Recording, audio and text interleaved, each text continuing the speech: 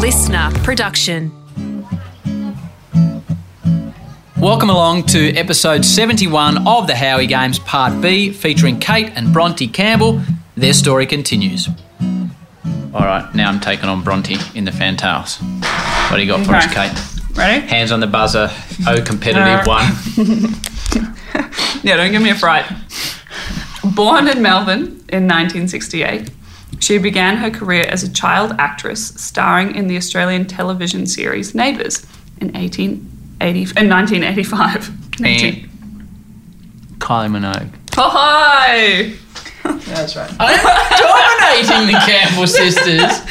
Clearly we spent way too much time training. Can I just say, homeschooling, maybe not quite as effective as you two thought. Can I just say that I was trying to think of her name, but all I could think of was Nicole Kidman. I was like, that's not right. What was yours, please? I'm going to take Cate down for the second time now. I'm feeling All right, confident. she might actually get this one. Okay, hands on the buzzer, Cate Campbell. Because we're not going to start at the beginning because the top of it's cut off. So it's just going to say, an Australian film director, screenwriter and producer. His first 3 films, Strictly Ballroom. Baz Luhrmann. Yes, 3-0. Not good on the buzzer, Cate. Woo! I hope you're quick off the blocks, you two turkeys. I'm not. Cate's not. I'm so slow. You're not. I'm always slow. Hey, I just said to you as we were changing the batteries, can you please just don't make me cry on this podcast? It's an amazing podcast. We've moved through the Commonwealth Games. Unfortunately, we're only 60 metres into the 100-metre freestyle in Rio. You've turned in front. We talked about the pressure of it. When you obviously had inklings, talk me through the last 30 or 40 metres, Cate. I just remembered thinking, well, you got yourself into this mess, you're going to have to get yourself out. So there's time for that conscious thought? Yeah, it was more just like, all right, you're just going to have to do it. And I gave it everything. I left nothing in that swimming pool. But I hit the wall and I knew I hadn't won. This is not clear cut at all. And it's going to be Manuel in lane 3. Olympic record, Manuel. I knew that I hadn't done a good race. I hadn't executed a good race. And I just remember everything seemed to slow down. It was like my world had ended and it had stopped. And it was dark and quiet. It kind of like in those movies where everything else just kind of spins around you and you remain in the same spot. And then they blew the whistle and I had to get out of the pool. And I went and I did my post-race interview. And I don't remember much about it. Then I walked through the mix zone and talked to the press journos. And then I made the long walk back down to the warm down pool. And I could see my coach.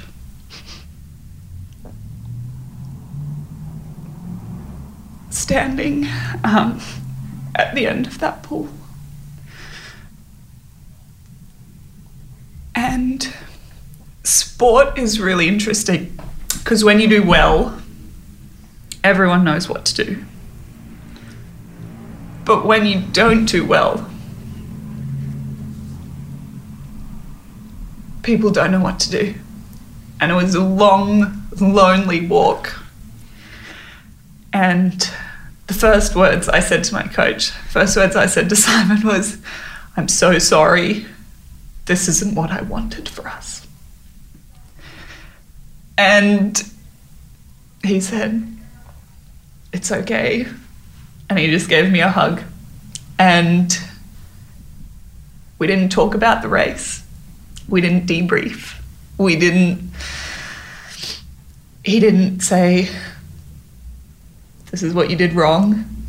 He just said, "Do you want to go warm down?" And at that moment, it was exactly what I needed because I knew everything I'd done wrong. And it wasn't what I wanted for us. It wasn't what I'd hoped to achieve. And I got down and I did my warm down And I got on a bus and went back to the Olympic Village. And one of the kindest things I can remember is a few of the swimmers who had finished competing had stayed back in the dining hall so that I didn't have to eat dinner by myself. And it was Matabood who said, "Cate, we've waited for you. Come and sit with us and eat your dinner." And there was something about that feeling of inclusion that when you do feel so isolated and alienated because everyone around you, when you walk, they kind of go quiet because they're not sure what they're expected to do. That allowed me to eat my dinner and go back and get ready to get on with the rest of my week, because I still had the 50 metres to swim, and I was competing in the 4x100 medley relay as well on the last day. And it's kind of those two moments of kindness, the hug from Simon, and then the few swimmers who waited back. This was at 3 a.m. in the morning, we're talking, to eat dinner with me, that helped me move on with the next couple of days. And I think that I got back to my little room in the Olympic Village with my leaky tap and shower that didn't drain. And it was a moment of realization that I'd hit rock bottom, that everything that I was afraid of going into that race had happened. Everything. And I could either be a casualty of that event and of life and of circumstances, or I could move on, because life moved on. My world ended when I touched that wall and I felt like it stopped. But actually, no, life didn't care. The officials didn't care. Everything else moved on. And apart from not going and being able to sing the national anthem on the top of that podium like I have dreamed of since I was 9 years old, apart from that, the rest of my night was the same. And I decided that I just had to move on. And I'm not saying that that's been an easy process. It's been a long time, and it's, as you can see, it's still a very emotional thing. But I feel like I am a much better person for what happened in those 53 odd seconds. And I'm going to be a person a lot longer than I'm going to be a swimmer. Can I just ask you two questions about what you said? You spoke alongside Bronte, and I reckon it was your mum, on Channel 7 with Mel McLaughlin. And you used two words that I remember them when I was watching again last night. You said you were embarrassed and ashamed. And they were words that didn't make any sense to me at all. Was that the heat of the moment? Is that how you were feeling then? Is that how you feel now? That was not heat of the moment. That's what Cate said to me straight after the race as well. Because I'll let Cate answer in a sec, but I think her way of looking at that whole race is a uniquely big sister, caring person way of looking at it. Because she was doing it for everyone else, and as soon as she finished, it wasn't even my dreams done. I couldn't achieve this for my coach. I couldn't achieve this for my family. I couldn't achieve it for my country. And when you're competing for your country, your country's supporting you, that's a fantastic feeling, because you feel like everyone's on your side. But when you feel like you're the only one representing them, then you have the whole weight of a nation on you. And it depends on the person as to how they view it. Cate shouldn't be having to do things for other people, because she already tries to do things for other people. So when the country's saying, you need to go there and win this gold medal for me, that is probably the most uncomfortable way to go into winning something. If you said, Cate, you need to go win that gold medal for yourself, you'd be like, okay, great, I can do that. But I need you to win this for me it's too much for someone that actually cares about other people. And that's why, Bronte, I didn't understand embarrassed or ashamed, because from the outside, you had nothing to be embarrassed about. You had nothing to be ashamed about. Externally, nothing at all. But obviously that's the way you felt. Yeah, and it's probably how I still feel a little bit. I've definitely come to terms with it. But I still do. I still see it as this big thing that I I should have been able to do and I couldn't. It's much less now, and I've learned a lot about myself. And actually, the response of, I would say, 90% of people has helped me get over that fear, because everyone who I cared about didn't care and just wanted to make sure that I was okay. But actually, the general public were a lot more generous than I think that we give them credit for. I think that, the bad headlines and the bad tweets get a lot more airtime than the good ones, and overwhelmingly there are more good ones. There were bad ones, don't get me wrong. I had to get my management to, sort out my Facebook fan page because there was some horrific things that were said about me, and people would come up to me in the street and be like, "Oh, just couldn't quite get there," or "Oh, thanks, I lost some money on you in that race." And wow. All not great things when you're already not feeling good about it. But overwhelmingly, the people came out and said, "We're so proud of you." And at the time, it was so opposite to what I was feeling that when someone would say, "I'm so proud of you, you did so well," in my head it was like, when someone drags their nails down a chalkboard and it's that really grating sound that kind of sets your teeth on edge. And because it was so contrary to how I was viewing myself. But over time, I'd begun to see that it is a big achievement to make an Olympic Games. It's a big achievement to stand in an Olympic final. And yes, it didn't work out that time, but it took courage and determination and a lot of hard work to put myself in that position. Because it's one of life's great ironies, is that the only place where success is possible, failure is also possible. So if you're not willing to put yourself in a position where you're going to fail, you're never going to succeed. And I don't think that I saw the value in that before. So the obvious question is, and one of the best things about this show is we have so many kids listening, that these days it seems almost we don't let our kids fail. What have you both learned from not winning, or in your sport from failing? I've learned that it's okay to make a mistake.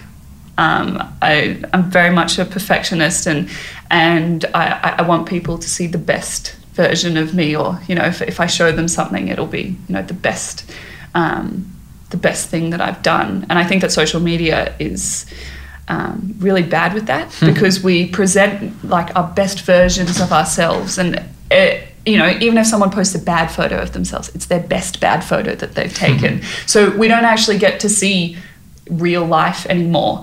And it's, you get the most likes for, the nicest picture you post, and that makes you feel good. So for me, it's been going away and trying things that I'm really bad at. I went skiing, and, I go on hikes, and I, attempt to play other sports, and I get used to being bad at things and being okay with being bad at things. And recognizing that there's value in going and giving things a go, in going and trying something, because lots of people, everyone has great ideas, or everyone has these big aspirations, but very few people actually go and act on them. And if you act on them, you're one step ahead of the person who just thought about it.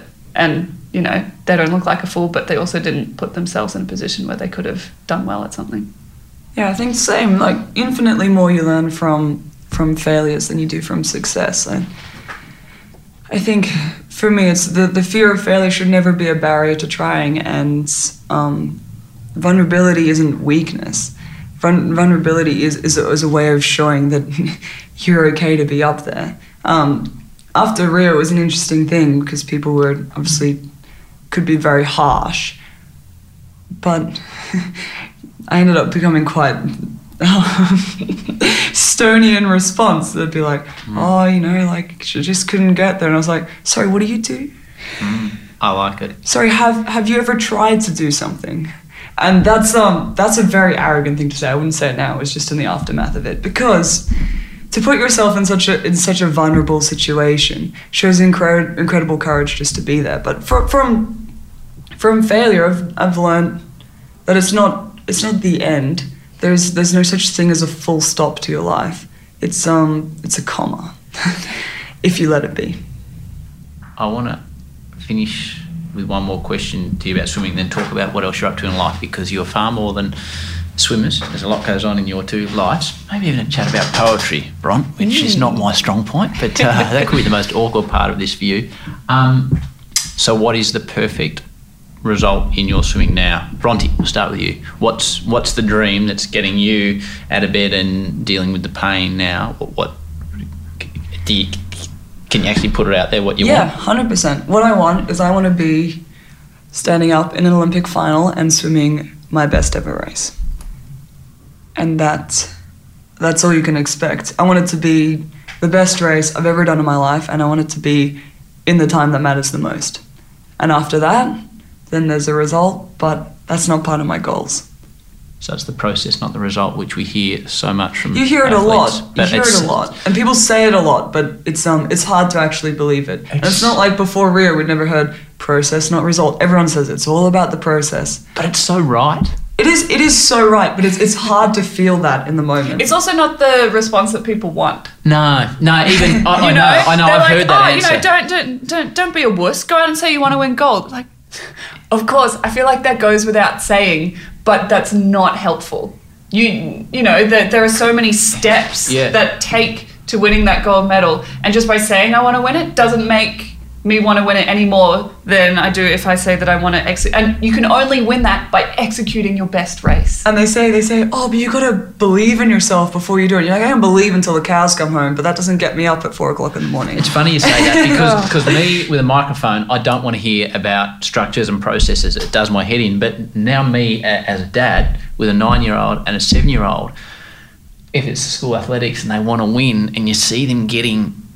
If you can, that's what you go back to. You go to, hey, if you run as best as you've ever run, then that's all you can hope. And it's so cliched, but it's so true. It's so true. It's so cliched, but it's also, in a moment of extreme pressure, the hardest thing to do is your best ever performance. Yeah. The hardest thing to do is not win. There are people, that sounds ridiculous from someone who's never won an individual Olympic gold medal, but there are people who've won Olympic gold medals that was not their best performance on the day. Most people in an Olympic final perform sub what they are capable of, but everyone's at that level and someone ends up winning. But I want to be the person that can stand up and do their best ever race on the day that matters the most, and that's probably the hardest thing to do. And the result is, in a way, not up to you. It's up to you plus 7 other people in your race. But it's not even what it's about. In Rio, it was such a weird thing, because to me, it was, for me to come 4th in that race, for me to even be in that race was like fantastic. I couldn't believe it. And then everyone's saying, why didn't you win, basically? And it's like, it's not even what this is about. It's about trying to win. It's about standing up behind the blocks and every single person's trying to win. It's about the grind to get there. That's what everyone wants to watch. Everyone wants to watch everyone strive to win. Only one person gets to win. And if all you were watching was one person winning over and over again, it's not that interesting. But watching people give their all to win, or give their all to strive to win, that's what it's about. So I don't even know what the question was, but... It's a good answer. It comes all the way back to what we were talking about James Magnussen with that 1/100th of a second. What about you, lazy bones? What's your... Get over my chronic laziness. Yeah, it's going to be very cliched, but like Bronte said, it's to execute that perfect race in the moment where it matters most. And, I've been competitively swimming on the world stage for 10 years now, and I could say I could count on my 2 hands the number of races that I've hit the wall and I've thought, that was it. And there's something about that alluring feeling where you've gone as close to perfection as you're humanly possible, as you're humanly capable of, because perfection doesn't exist in any form in this world. But if you can get as close as possible, there's something about it that keeps you going back for more, that keeps me wanting to get up in the morning, that keeps me pushing in those last hard sets in training where your body's saying you can't, but your mind is like, yes, you can. And to execute that when it matters most is a very, very rare thing. And I think that I've only achieved that once or twice in my whole swimming career. To get it both together, the perfect race at the perfect time. You can get, a good race at a good time, or you swim a great race, but at a meet that it doesn't matter. But to get those two together, that I think that if I could do that at an Olympic Games, I could hang up my togs and be happy and walk away from my career. Back to Cate and Bronte in a moment. The Howie Games library going pretty well now. We've got 70 episodes in the can. Go back and have a listen to some of them, ones you may have missed. Hopefully we'll give you a surprise or two along the way. Alrighty, back to Cate and Bronte. So a really tough question, which this show doesn't typically do. What are you doing, or what have you done mentally that if you're in that position again, say Tokyo, that'd be the next Olympics, that what happened last time doesn't happen again, and how are you going to shut that out of your mind that it happened last time? It's a brutal question. It is, and there will always be that fear because you're in a position where you're vulnerable, and fear is a natural response. But I had spent so much of my life seeing value in myself through the eyes of other people, and often to do with my swimming achievements, that I've kind of had once I hadn't achieved things and people still saw something in me, I was like, oh, maybe there's a little more to me than the person in the swimming pool. And so I've stepped back and I've identified some key values and things that I can take into any situation that are not outcome dependent. So when I went into Rio, my self-worth and my value in myself was dependent on me achieving a goal, which was an Olympic gold medal, because that's what everyone else wanted from me, and that's how I saw value in myself. And there was only one way to do that, was to win. But now when I go into any situation, what do I value in myself and what do I value in other people? I value kindness. Am I kind in every situation that I go into? Can I be kind to the people on my team, to my competitors? Can I be kind to myself? I value bravery. I look around and, someone like Turia Pitt and all of the adversity that she has faced, and she's incredibly brave. I look at my parents and, they're caring for a disabled child and they're helping to raise 2 Olympians, and they're incredibly brave. Can I go into a situation and will I be brave? And standing behind a starting blocks at an Olympic final is one of the bravest things you can do. And honesty. Am I honest with the people around me? If your butt looks big in jeans, I will tell you. I'm a very good person to go shopping with. I reckon I'm okay there. Am I being honest with the people around me? Are they being honest with me? And am I being honest with myself? And those are 3 things that I've identified that I value both in other people and in myself, and I can take them into any situation. I can work on them in any situation, and whether I win, lose, draw, if I can value myself and I can look back and I can say I was true to myself in all those key 3 things, then I can walk away happy. What are you doing out of the pool at the moment, you two? Out of the pool? Yeah. What am I doing out of the pool? We're both studying. Right, what are you studying, Bron? I study business with a PR major, or we're about to start studying down here in Sydney. Right. Actually, I found out in like 2 days whether I get accepted into uni, so... I think whoever Good is luck doing to me. these sentences will listen to this and you'll be straight in. And Kate's studying a Bachelor of Communications, which we're both almost finished, hoping to be done by 2020. That's what's keeping us busy work-wise outside of the pool, and then exploring Sydney is the next big thing to do. I came straight here from the dive shop to go get some dive goggles. We've been cool. trying to dive with my swimming goggles, and they're just not quite cutting it on the clarity front. When you're underwater, you need the proper goggles. So Poetry? oh yeah, that too. Was that the answer you wanted? No. It's just an interesting pastime. It's almost an old-fashioned pastime, writing poetry. It is an old-fashioned pastime. It's something I've always done. I've always written a lot. I don't necessarily journal. I used to when I was a kid, but writing's been always a way I make sense of things and understand things, and I love doing it anyway. So yeah, always doing that.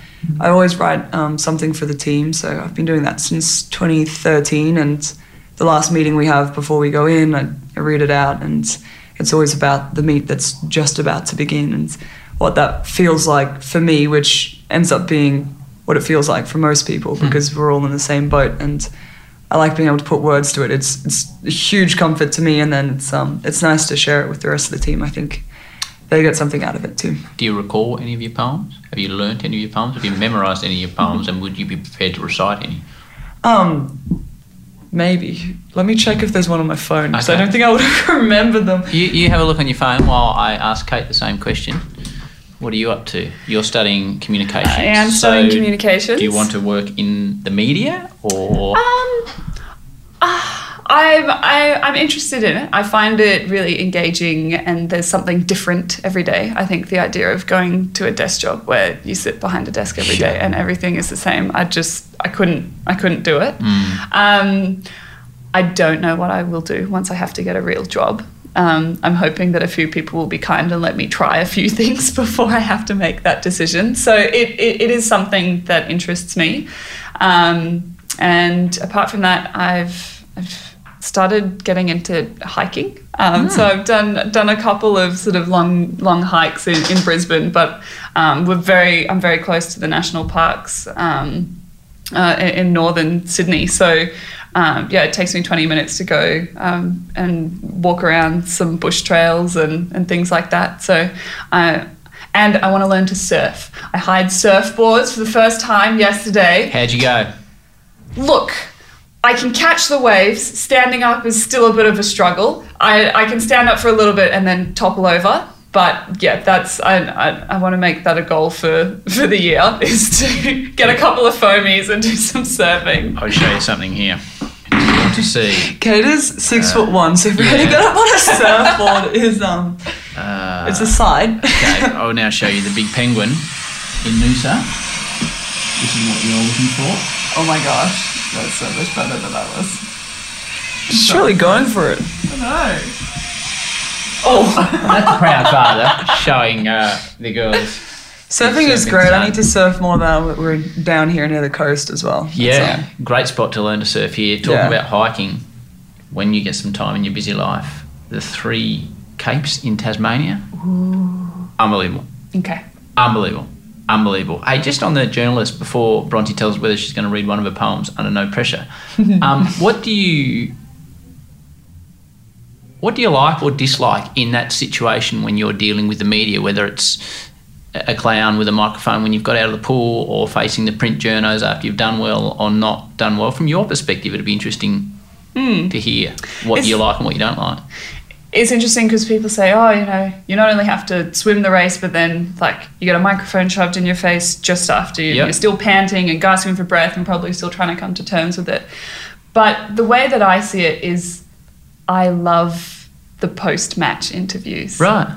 Because she means of other people. Of other people. Yeah, okay. I love watching it because it's one of the few times in life where everything is out in the open, and you get genuine reactions. And after the tennis, I love watching them, and if there's athletics on. So if I love watching them, I can't resent having to do them. And look, there are the very generic questions, and I think I particularly find it hard when we both get out of the pool and the journalist goes and turns to Bronte and says, "Oh, how do you feel being beaten by your sister?"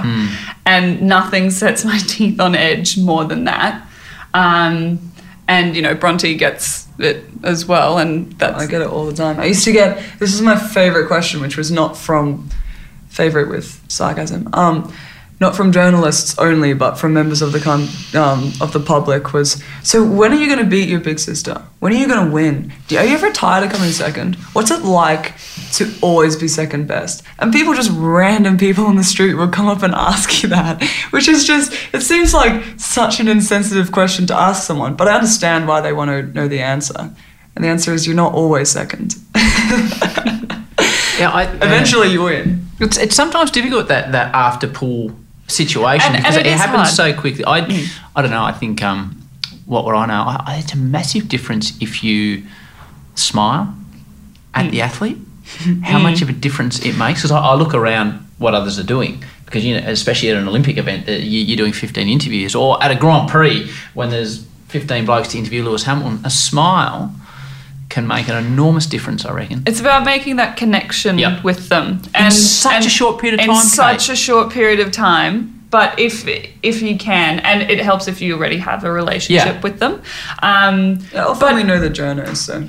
But also, I think just being sensitive. A bit of empathy goes a long way. Trying to put yourself in that person's situation, if they've won, they're ecstatic. If they have done a bad swim, they're obviously disappointed. How can you correctly help that person convey what they're feeling? What questions can I ask you, or what questions would I be able to be asked that would help me adequately tell you exactly how I'm feeling? And I think those are the people who do the best sort of post-race interviews. I think empathy is a massive thing that we seem to have lost in society. The other thing that makes me grind my teeth is if you've got out of the pool and you haven't swum the race you're after, I would hope I would never say to you, you must be disappointed. Oh, yes, got that a few times. I don't get that question. To me, the question is, how do you feel about your race? Yeah. You're the one that's lived it for 4 years, so you know. So for me to have the arrogance to say you must be disappointed makes me grind my teeth as well. Yeah, anyone telling you how you must be feeling is always, it doesn't matter what situation you're in. Anyone telling you must be doing this, you're like,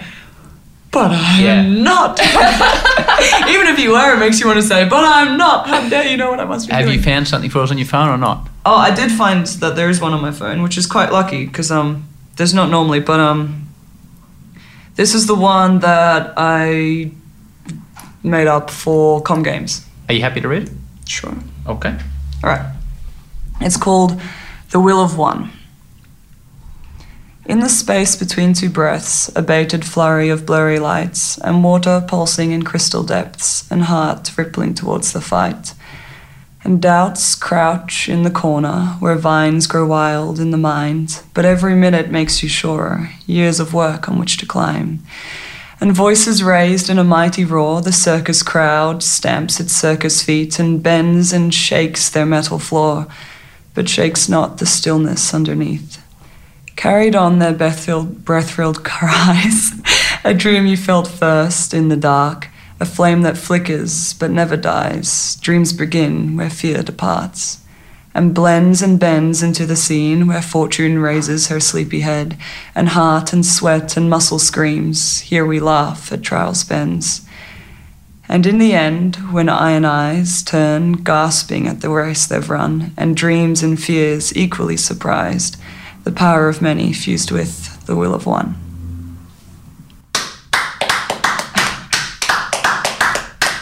Outstanding. Thank you. It's how we end all our pre-competition meetings. How long does something like that take to formulate in your mind and end up on paper? Not long. I mean, that one was probably all in one go, like 20 minutes just done. And sometimes it's one idea or one verse, like maybe the last verse of that was the first thing I wrote, and then you backtrack off it. But it's normally I normally write them like on aeroplanes and still moments when there's nothing else going on, and we don't do that very often, where you're not stimulating yourself, and it's when you're doing that you get the chance to reflect and insight, and that's normally when I'd write it. But when you're in the right moment, you're in the flow. It doesn't take long at all. But if you're looking at Instagram, you're never going to write it. Can I say, after the 3-0 fantail decimation, I put you 3-2 that I thought homeschooling no. Just listen to that poem. All of a sudden I'm thinking maybe homeschooling early doors has got some absolute advantages. Before I let you both go, and I'll tell you in a minute what I've thought of this chat, I said we're blessed to have so many kids listening. My kids listen. I know so many kids listen with their parents and talk about it and hopefully take something from it. I'll start with you, Bron. What do you think is the key to success for kids in sport? I think, and actually that's mainly what the poem's about, is the fear of failure should never be greater than the dream. And the dreams and the fears live together, of course they do, but it's never, the fear of failure should never stop you from trying. And it should always be there, because that's how you know you're about to achieve something. But the last thing is you want to be thinking before you do anything is what happens if I fail. It's always the what happens if I do well. That's what you want to be thinking. So positivity and not even being afraid of the fear of failing, because it has to be there. Don't be afraid of race day. Race day is an opportunity. That's how I think of it anyway. And that's been something I've learned for a long time. And maybe kids naturally have that anyway, because they've got a lot of up and go get in them. But that's probably been my biggest lesson throughout my whole career is every race day is an opportunity for something great. I would say love it. Find the thing that you love. And it helps if you're good at it as well. And you tend to love the things that you're good at. I think I've been so incredibly lucky to have done the sport that I love. And I really do. I don't love every day at training, but in general, I love the people around it. I love the experiences that I've had. And if I had my life over again, I'd do it all the same. If I could have a different life, it'd be very different. But I don't have any regrets. And you know, how many people can say that they get to go and do the thing that they love and do it on a world stage? And it's pretty rare. So our parents were very good about, we were only going to do swimming as long as we loved it. So we didn't take any scholarships to any private schools, because they said, well, we wouldn't be able to afford the tuition if you weren't swimming, and we don't want you to feel like you have to swim. We want you to love it. This is your dream. Whatever you put in, we'll put in. And if you're willing to put in 100%, we'll put in 100%. And we did, and we loved it. And it's been a great journey. There's been highs and lows, but you need highs and lows for a roller coaster. We still do. We still do. I get an enormous amount of feedback, which I'm blessed with this show, about people say, I love this episode, I love that episode. And I come out from some episodes think, yeah, I enjoyed that, or didn't enjoy that, or that blew my socks off. This has absolutely blown my socks off. You guys have been fantastic. Well, I didn't have any on, Bronte. You're looking because I got thongs on. But your honesty has been amazing. You're both very, very cool cats. No good at the fantail competition, but everything else, very, very good. Hey, good luck moving forward, whatever it may be, with injuries and fitness and health and life and poetry. You guys rock. Thanks for having us. It's been great. Thank you so much to Cate and Bronte for trusting the show to tell their respective stories in such a meaningful and frank manner. What rock stars those two sisters are. Good luck to them both going forward in all areas of their life. Thanks to Darcy Thompson for putting this episode together. Nice job, horse. And keep an eye out for episode 72 on Thursday, July 18. Until then, peace and love. And we can do it if we try. If we try. If we try.